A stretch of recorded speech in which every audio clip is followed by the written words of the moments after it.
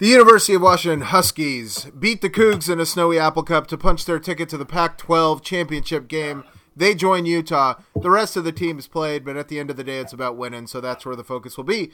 All that and more on this week's Eligible Receivers. He's Eric. I'm Warren. Let's start the show. Hello, blog fans. Let's have a great big hand for the star of our show, Bob Hope. Eric... Warren. That's a weird name. Warren. My name is Warren. You know what?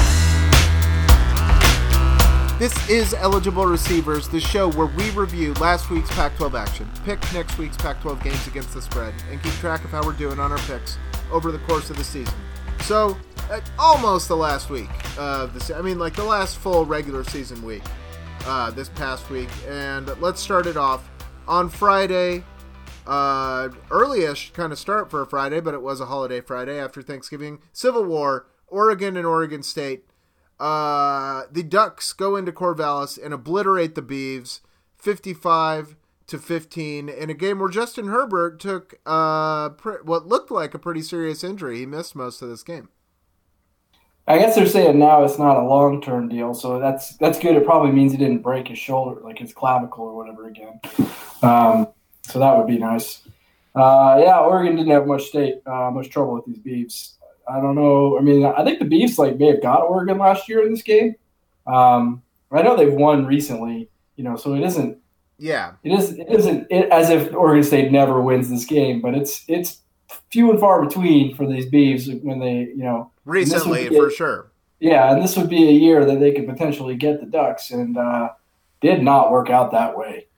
Yeah, I mean, I think these rivalry games are tricky, where these teams where there's a clear talent disparity for a team like Oregon that's been up and down, but the one game, and the same thing with Washington against Washington State, which we'll talk about a lot more later. The one game one of the games, I guess I want to say, where you're going to get really consistent effort from the more talented team is that rivalry game, and that kind of bore out. Yep, absolutely. All right. Next up, let's go Saturdays, then we'll circle back to the Apple Cup to finish. So on Saturday, we had Notre Dame traveled to USC to play the Trojans. Clay Helton, potentially dead man walking. He's going to have an unsanctioned USC potentially miss a bowl game in a year where they're not on sanctions, and I believe they're clear of their scholarship restrictions. So just bad, no reason for it. Notre Dame goes into the Coliseum, and this game actually ends up being pretty close, but Notre Dame does win 24-17. Backdoor cover for USC with a late touchdown, which will impact our picks later that we'll discuss. But, USC came out and looked good in this game, drove the ball down the field in the first couple drives, scored first. I mean, they looked game, but they just, as the game bore out, you could tell that Notre Dame was better. And USC is so undisciplined, so many penalties and just dumb plays. And I know they're young and true freshman quarterback and a lot of freshmen and sophomores at key positions, but it just, you can't shoot yourself in the foot against a good team and expect to win the game. And, that's what happened. It looked to me from a talent standpoint that these two teams are not that far apart, but Notre Dame is just the far superior outfit when it comes to organizations and expectation. Yeah, exactly. Yeah, that's where that confidence comes in. It's the same caliber of athlete on either side, but Notre Dame, what they've been doing has been working, and they expect it will continue to work. Absolutely. Yeah. All right, next up we had Utah and BYU in a game where I almost didn't even bother to watch it there on Saturday night. And then when I check in on the score, it's halftime, and BYU is up 20-0. Which nobody saw coming. And then, I'll tell you what, the game got insane in the second half. So 0 points in the first half for the Utes, 35 of them in the second half, including a 21-0 fourth quarter as they storm back to win by a touchdown in this game. Insane. Super important for Utah, I think, to have come back in this game and won just because they weren't playing for anything, and I think that sort of bore itself out in the first half. They had already clinched the South, the Pac-12 South. Obviously, BYU is not a conference game. This is a rivalry game for them, but it wasn't a game where they were, they were going to play in Santa Clara or wherever it is. Yeah, wherever that dumb stadium is. Yeah. Wherever that stupid game is played, they're going to go play. They were, that was already happening for them. And so I think the first half they came out and were, probably a little tentative, playing not to get hurt. Didn't want to do anything to jeopardize that game. But then I think, you get down 20-0, you remember that you hate the other team, you get pissed off, and they came out in the second half and, as you said, sort of barnstormed back and ended up winning the game. Yeah, I mean, what was crazy about this is that it was 20-0. Utah scores to make it 20-7. Then BYU answers it right back to go up 27-7, and that's pretty late in the third quarter at that point, So, like, BYU has maintained a pretty, a 3-score advantage in this game for 3 quarters of it. Then it all fell apart. Really, as a troll, the strongest possible way to beat your rival. To like let them think they're going to do it. Yeah, absolutely. So I respect that from Utah. That's like pretty sinister. Stanford and UCLA. I think this was the first game that was on Saturday. Stanford goes to Pasadena to play the Bruins. And I'll tell you what, it's not your father's Stanford in a couple of ways. One, they'd managed to score 49 points in this game despite the loss of, unavailability of Arcega-Whiteside and not really an overwhelming game for Bryce Love. So that's the good. Their offense, prolific. UCLA's defense, suspect. But Stanford did give up 42 points in this game to UCLA, and UCLA was storming back trying to make this thing happen in the second half. But ultimately, Stanford wins by a touchdown. That was the number these teams push. Yeah, I mean, the expected outcome, I think, from my perspective, I thought Stanford would win the game. UCLA, I mean, you got to say in the second half of the season, UCLA starts to look like a Chip Kelly college team, like they're starting to run those plays over and over and over again, and somehow like the defenses on the other side aren't prepared for it. And it's not as if Stanford doesn't have a pretty good recent history in terms of defensive capability. So I think for UCLA, even having lost this game, this is a decent something to feel okay about in terms of the momentum of going into the offseason. Yeah, I mean, this Stanford team, this is the first team that solved Oregon, or at least, figured out a way to play with them. Back in the day, the Harbaugh teams where they would have, 5 down linemen and then have essentially 2 middle linebackers and blitz those also just dead up the middle. It was like, oh, you're going to run the same offense, the same zone read every play. We're going to run the exact same defensive play. It's like a 5-2 center blitz. And those games were always high scoring. So yeah. I mean, maybe it's a heart, a throwback of what we can expect in the future with these two teams. Yeah. So interesting enough as a game. Again, like so many of these games this week, not really much on the line. But yeah, I don't know. I mean, Stanford. You look back on the year, you have to say disappointment, though they do finish 7-4. And, so they're comfortably bowl eligible, but what a kind of a lost year for them. They need a bounce back to kind of keep, they've been living on the residual Harbaugh vibes, and Shaw's done a good job keeping it rolling. But Stanford traditionally hasn't been a consistently great football team. So I'm always interested to see what they're going to come up with next year, I guess I want to say. Yeah, and I mean, to add to that, Bryce Love came back and I think was on everybody's preseason Heisman watch list, and just had a terrible year. He got hurt early, high ankle sprain or something of that nature, and just really never, ever got right. And I think played in a bunch of games where he probably should have not played.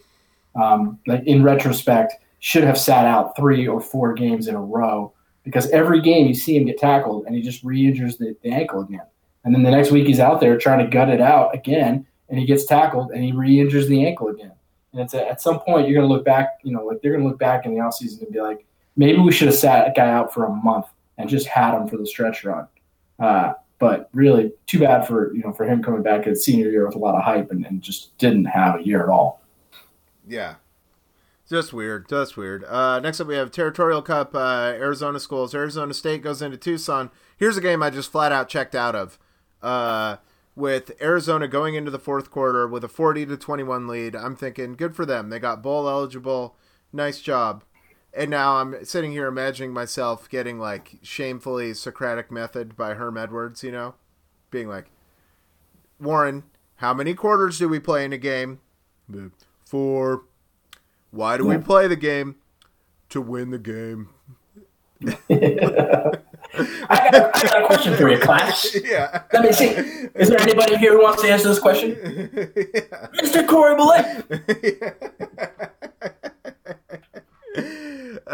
So the Herms stormed back 20-0 in the fourth quarter, 41-40 winners. Nice. Again, like Utah and BYU, ultimate rival troll. Just hand it to them and then punch them and take it back. That's right. And real disappointing. And then I'm seeing some story on Bleacher Report. I don't know how well this was sourced, saying that Khalil Tate's thinking about transferring or something like that. Yeah, of course he is. Why not? Yeah, I guess. I mean, like, whatever. I mean, like, they kind of like, there's some indication that they tailored their coaching search for him, so I feel like he ought to stay, Yeah. Like, perhaps you owe it to the administration. Yeah. So, I mean, Arizona in large part, I think, undone by the fact that Khalil Tate was unhealthy for much of the year, and he wasn't able to do the things that made him such a supernova in the second half of the season last year. Yeah, I mean, the other thing too is, as they're, despite the lack of quality wins for the Pac-12 conference as a whole, I think they got some pretty smart coaches in this conference, and Khalil Tate is one of those guys that I think as he puts more tape, more games, more tape, you're going to start to recognize some tendencies, and defensive coordinators are going to get a little better game planning against him. And I think there was some of that as well in terms of what his tendencies were before, where it was just you didn't know what his tendency was, and then when he starts to rely on it, his athleticism is so far superior to your defense that they don't know what to do. But if you are able to game plan a little bit with an idea of what he's going to do, you can kind of mitigate some of that athletic ability to a little bit. Yeah. The combo of maybe more tape, more familiarity, and diminished ability due to the injury from Tate kind of got them back to kind of middling team. One guy I wanted to shout out who I don't feel like we've talked enough on the show about this year is that J.J. Taylor from Arizona, the running back, 5'6". Yeah, dude, a baller, 5'6", 184 pounds. Guy was a monster all year. 1,400 plus yards, not as many touchdowns as I would have thought, but especially in that kind of second half of the season, especially when they were kind of getting back on track, you would just look up and always see him busting off huge runs. So, good player. Yeah, absolutely. Good call out. And then we have Colorado and California. Colorado need the game to get bowl eligible. Cal looking to consolidate, looking to improve, heading into the big game. Cal takes care of business in this game. 21-0 in the first quarter. And then after that, Colorado outscores them. What is that? 21-12. But at the end of the day, that equals California wins by 12. So, frustrating, bad year for Colorado. Ends up with their coach getting fired. Good year for Cal. Big leap for them, especially considering that they haven't had the world's greatest offense. They have an offense that I would categorize as poor. So as flat out bad. Yeah. So good for them to get 33 points. And good for them to get in there 7-4, chance for an 8th win, because they're going to play that Stanford game that got postponed because of the fires this week. That's right. Yeah. All right. And then finally, in snowy Pullman, Washington, the Apple Cup was played. Winner goes to the Pac-12 title game. Winner wins the Pac-12 North. And Washington Huskies jump out and 28-15, they win the game on the back of Myles Gaskins, who finishes his Apple Cup career with 10 touchdowns, which is remarkable. Because if you held him to 2 touchdowns in an Apple Cup game, that means you did a good job, because he on average scored more than that. Yeah, and they did not hold him to that. Dude, that guy is so good. I mean, I'm almost embarrassed that we have this podcast and talk Pac-12 football every week, and in retrospect, did not talk enough about Myles Gaskin. Like, that guy is not only that, from a Husky fan perspective, that guy's, I mean, he's got to be a top 5 all-time Husky in terms of his talent, his production, the number of wins, the consistency. Are there 5 players in the history of Washington? Now, I mean, he doesn't have a marquee bowl win yet, still has an opportunity for that, but it's not really on him. But I mean, just for how much hype, there was around guys like Jake Locker, like, for God's sakes, Myles Gaskin was so good. Yeah, I mean, I put him in the same category as a guy. The problem is there's been so many good players throughout the years, But yeah, I mean, you have to say that just based on contribution, like maybe Corey Dillon was better when he was here, but he was barely here at Washington. And yeah, I mean, we've been blessed recently with this line of running backs, from Polk to Sankey to Gaskin, that, and I'll admit it's been a struggle for me to really differentiate Gaskin between the previous two, especially Polk, because Chris Polk, to my mind, was... What on earth is going on? Is that just animals? Yeah, that's a puppy sprint. Like when Chris Polk, when it became clear what that guy could do consistently, that was, we were like coming out of a very dark place, and it was so refreshing. Yeah. And amazing to have that going on like that. So but I kind of put him in that same category. But yeah, as I think about it, I'm trying to think like Reggie Williams was that level. Was just transcendent in terms of his talent. Yeah, especially guys like our era, which is like starts at the very end of the 90s, when we started going to school there. But yeah, I mean, like it's like Gaskin, Polk, Reggie Williams, and I'm trying to think who else is in the mix. I don't know. Not a lot of players, man. Yeah. I mean, Vita Vea on defense. Yeah, Vita Vea. Shaq Thompson. I mean, he's... Yeah, that's the 5, I think. Yeah. Of like the kind of, post-millennial dogs. There you go. Yeah. Dude, he's amazing. And what's weird is he was like about like 4 games in, or whatever, to his freshman year, you're like, oh shit, he's good. And he's been that good the entire time. So I see what you're saying, that like maybe we don't talk about him because he's been this guy since 2015. Yeah, I mean, he sits out the Cal game this year and we lose to Cal. Yeah. I mean, like, and then he comes back and we're good again. I mean, it's just, he's a great player and he deserves his every accolade. Jake Browning gets his signature win. I've had my struggles with Jake Browning this year, but thanks to the Cougs who talked a lot before this game. I mean, the Cougs were. I think that's sort of part of the deal with the Cougs is that they know kind of in the back of their mind that there's a good chance they're going to lose most of the Apple Cup games, and so they tend to talk so much ahead of time. And they've been very derogatory towards Browning. And it's like, well, here you go. On the road in the snow against the top 10 team, he gets the win. That's a very marquee signature win kind of a deal. And he played pretty well doing it, had one bad throw in the first quarter. But other than that, and then one bad fumble. I mean, like he had his spots, but also especially more in the first half because the second half we were kind of consolidating. And then our big touchdown in the second half was a long run. But in the first half, we were getting a lot of chunk plays through the air, and including, Hunter Bryant. He only caught 3 balls, but it was good for 100 yards and a touch. Hunter Bryant's very good. Aaron Fuller threw that pass to Hunter Bryant. He was the only quarterback or player in the game with a passing touchdown. Bocelli was awesome. One of the weirdest plays of the season, if you're a longtime Jake Browning watcher, was he had a huge completion to Andre Bocelli early in this game where he threw a deep ball that hit an open receiver in stride. Yeah, and it looked like a duck when he let it go. I was like, man, that is a floater. Like, that ball was just flopping around up there. But it came down like perfectly out of the sky to Bocelli's hand. So, like, whatever works. Yeah, we're used to the John Ross bombs that were always like 10 yards short.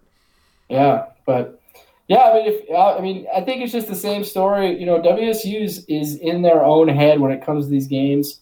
the snow, you hear now ex post facto about the snow. The snow bothered us. The snow. And it's like, you know what, man? It's your home field. It's your home field. You have to be prepared to play in whatever elements are going to happen on your home field. Yeah. You can't play a home game and then say the weather didn't help us. It helped our opponent. Yeah. That's not how home games work. Yeah. It has to be your weather. It's your weather. You're supposed to be the best team on your own home field. Like that's how that's supposed to go.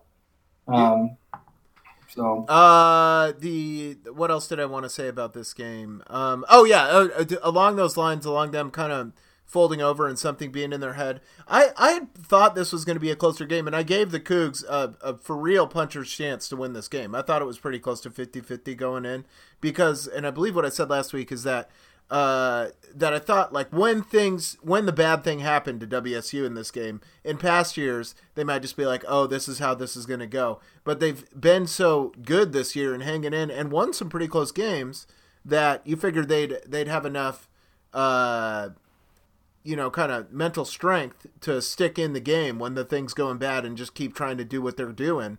There was a story in the News Tribune today that quoted some Huskies saying that they could tell that they broke them early on in the game, that they were talking when the game started, and then pretty quick after it got going, WSU got less boisterous, and you could see them with their heads down. So that was, that's interesting.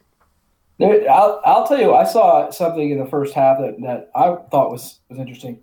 It was in the second quarter, I believe. I think it was in the second quarter. I'm not 100% sure of this, but there is definitely a possession in this game where WSU has a third and something, and they pick up a couple of yards, but they don't get the conversion. But it's right in that part of the field where WSU goes for it. You know what I mean? Like, they always go for it. Yeah. And there's some delay after the third down play. I don't know if there was an injury or something, but I think it was indecision.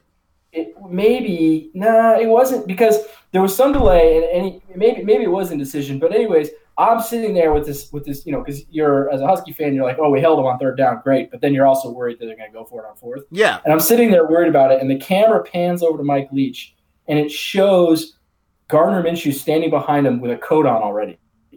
Yeah. Like, yeah. Well, I guess they're not going for it. You know what I mean? Like, it was crazy. I was like, I can't believe that he's already got a coat on. If I was him, this is right where they go for it. I would assume that they would have to pull him off the field. That dude was already standing behind Leach with a coat on. And I was like, okay, they're going to punt. And they punted. That was the point in the game where I was like, okay, this is exactly what we want. Like, Gardner Minshew doesn't want to be here. That's what we want. Yeah, and I gotta say, a mea culpa on my part, or what I'm gonna do is clarify a point I've been making as the season has gone along, which is that you don't need to run the ball in college football. With the frame being the last drive of the game that Washington had, which was a thing of goddamn beauty, where they just ran the ball over and over and ran around 8 minutes off the clock to take a knee inside the WSU 10 to end the game. It's good to run the ball.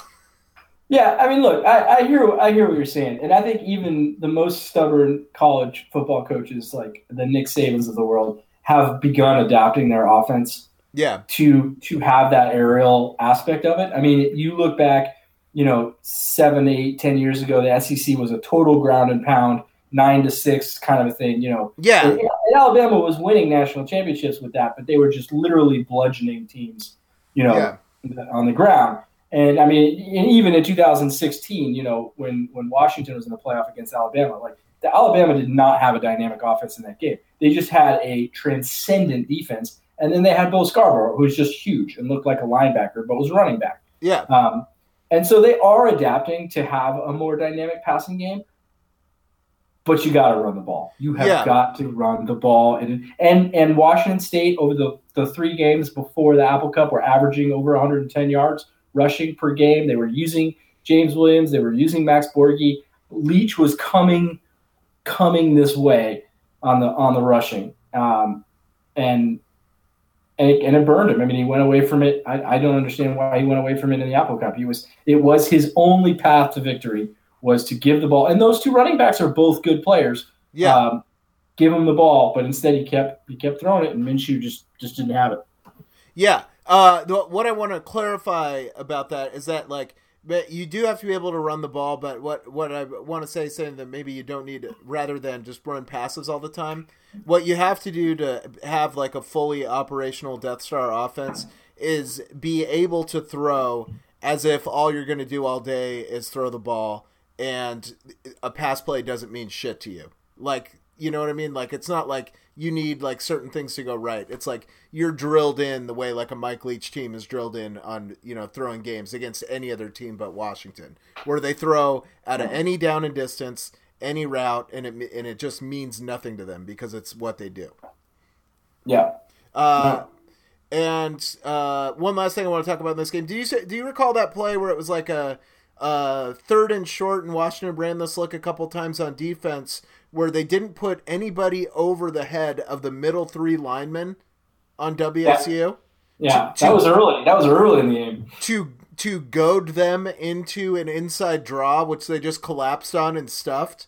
That was like the equivalent of like, you know, like for Jimmy Lake of like an and one mixtape, like crossover dribble where he make the other guy fall down. I enjoyed those plays because if you look at the snap, the 3 offensive linemen, the interior offensive linemen who had nobody over them, like they still went forward.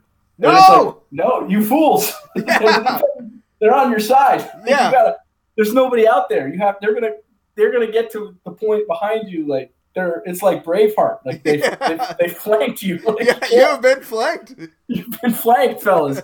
And then yeah, that was some Maginot Line shit. You have 3 offensive linemen effectively bearing down on Ben Burr-Kirkman. You know, it's like, no, that's too many. Like, you guys got to go to the side. Yeah.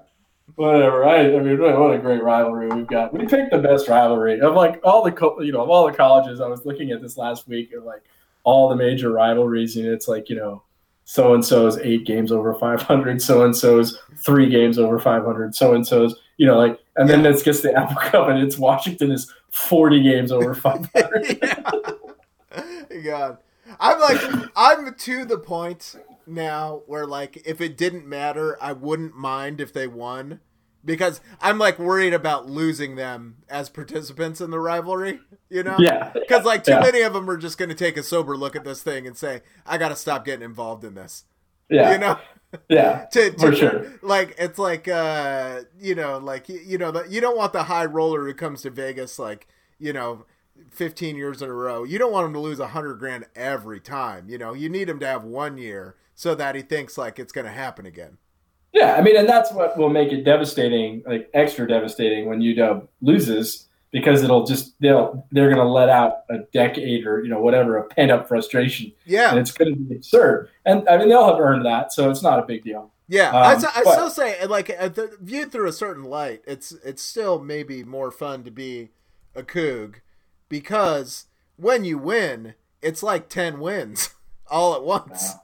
There's no way it's more fun. It's not. It sucks. It's just brutal beatdown after brutal beatdown. Yeah. I mean, they lost the last 3 Apple Cups by over 20 points, and the weather in those games was perfectly fine. And then the weather in this game goes sideways. They only lose by 13 points. Statistically, this is the closest Apple Cup they've played in the last 5 years.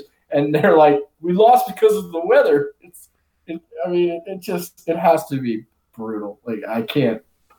I'm not sad that I don't have to live through that on that side of the you know, on the looking glass or whatever. Yeah. Alrighty. So how we doing our picks? We did bad as usual. I did the worst at 2-4-1. We all had 1 tie because of the push. I did 2-4-1. You went 3-3-1, and Dirty Worm went 3-3-1. That brings us to final week. You're at 43-44-2. I am at 51-36-2, and Worm is at 50-37-2. Worm 1 game back, headed into this isn't really even the final week. So, I mean, we've got the Bulls to pick still. So, yeah. And so I want to say about my picks, you saw what I was doing pretty quick in my picks last week, which was trying to affirmatively make the wrong pick. And you got to 500. Well, I'll tell you what happened is I abandoned the system. Is that I get down to USC and Notre Dame, and I'm like, well, no way.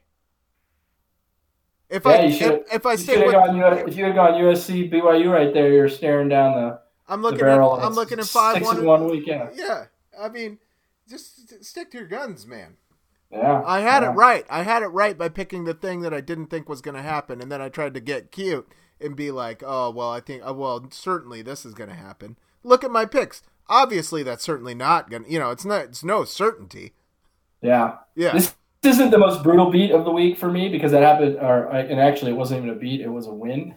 But so ASU was a loss for me because they were favored by 2 and they ended up winning by 1. They went for 2 when they scored that final touchdown to try, because there was still like a minute left, right? So they went for 2 to try and make it a 3-point game, which would have then pushed them to the cover. But they didn't convert the 2-point conversion, and that saved the Arizona pick.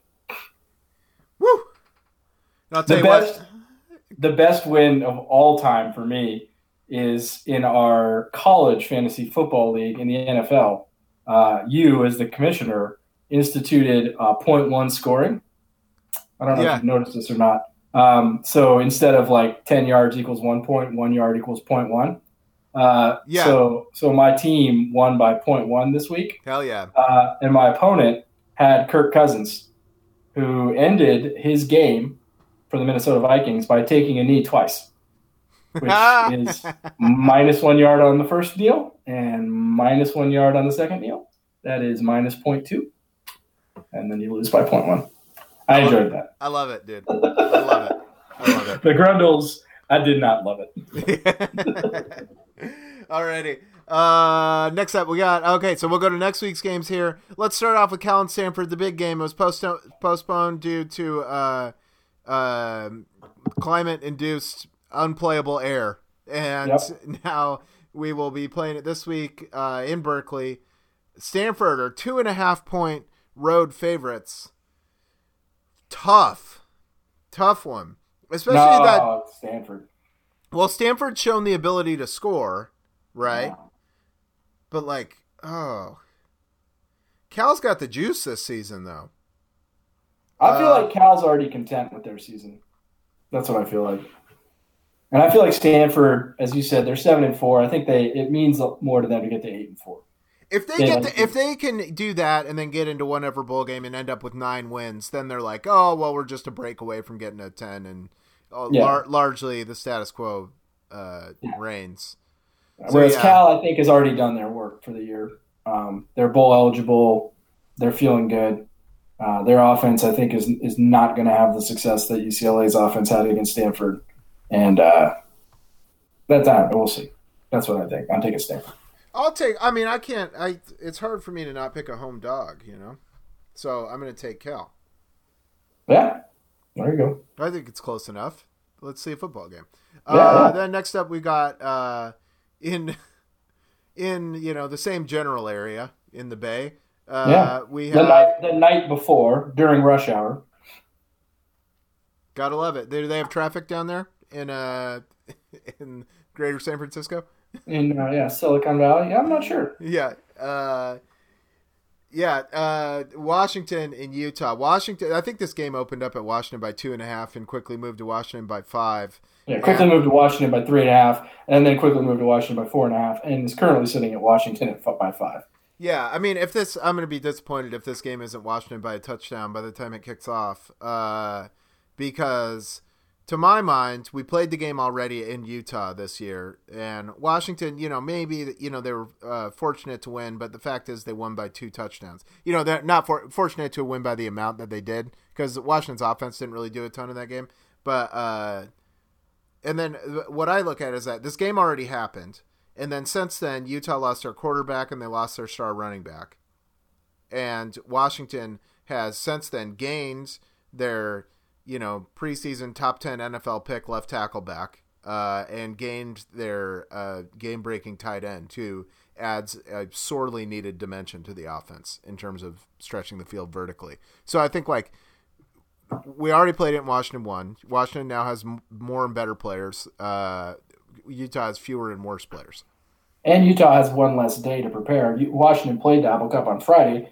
This game is played on what a joke, by the way. I'd be furious if I'm Utah and have to play this game on a short week. Yeah. What a joke. That's not fair to them. I'm not arguing that it is, but I'm just saying that certainly doesn't help. I think, Jason Shelley, he was he's a redshirt freshman. I don't think he was, really in the depth starting the year. They had that Tuttle character, right? And then they obviously had Huntley. And I don't know that Jason Shelley was ever forecast to play a meaningful down for Utah this year. He's looked pretty good, right? I mean, he's come in. He's I think played as well, I would suppose, as Huntley. Huntley was not really a world beater, but I think the way Utah beats teams is with their defense. They're pretty physical, and then on offense they figure out enough, a way to cull together enough points to let their defense win the game for them. As you said, Washington has already played this game at Utah, scored 21 points. Arguably, or should be more put together on offense. This game is not going to have the atmosphere that the Utah Stadium does. Rice-Eccles is a tough place to go play and provides them with a bump. This isn't going to happen. This is going to be more or less a neutral, like a true neutral field in terms of let's just see who's better. And pound for pound, Washington, I'm not saying that there's a guarantee they're going to win or anything, but is a much more talented team than Utah. I agree with that too. I mean, I would honestly, I'd be surprised. And the other thing is, I think Washington is kind of getting their act together at the right time, and Utah, I don't know that they have another gear.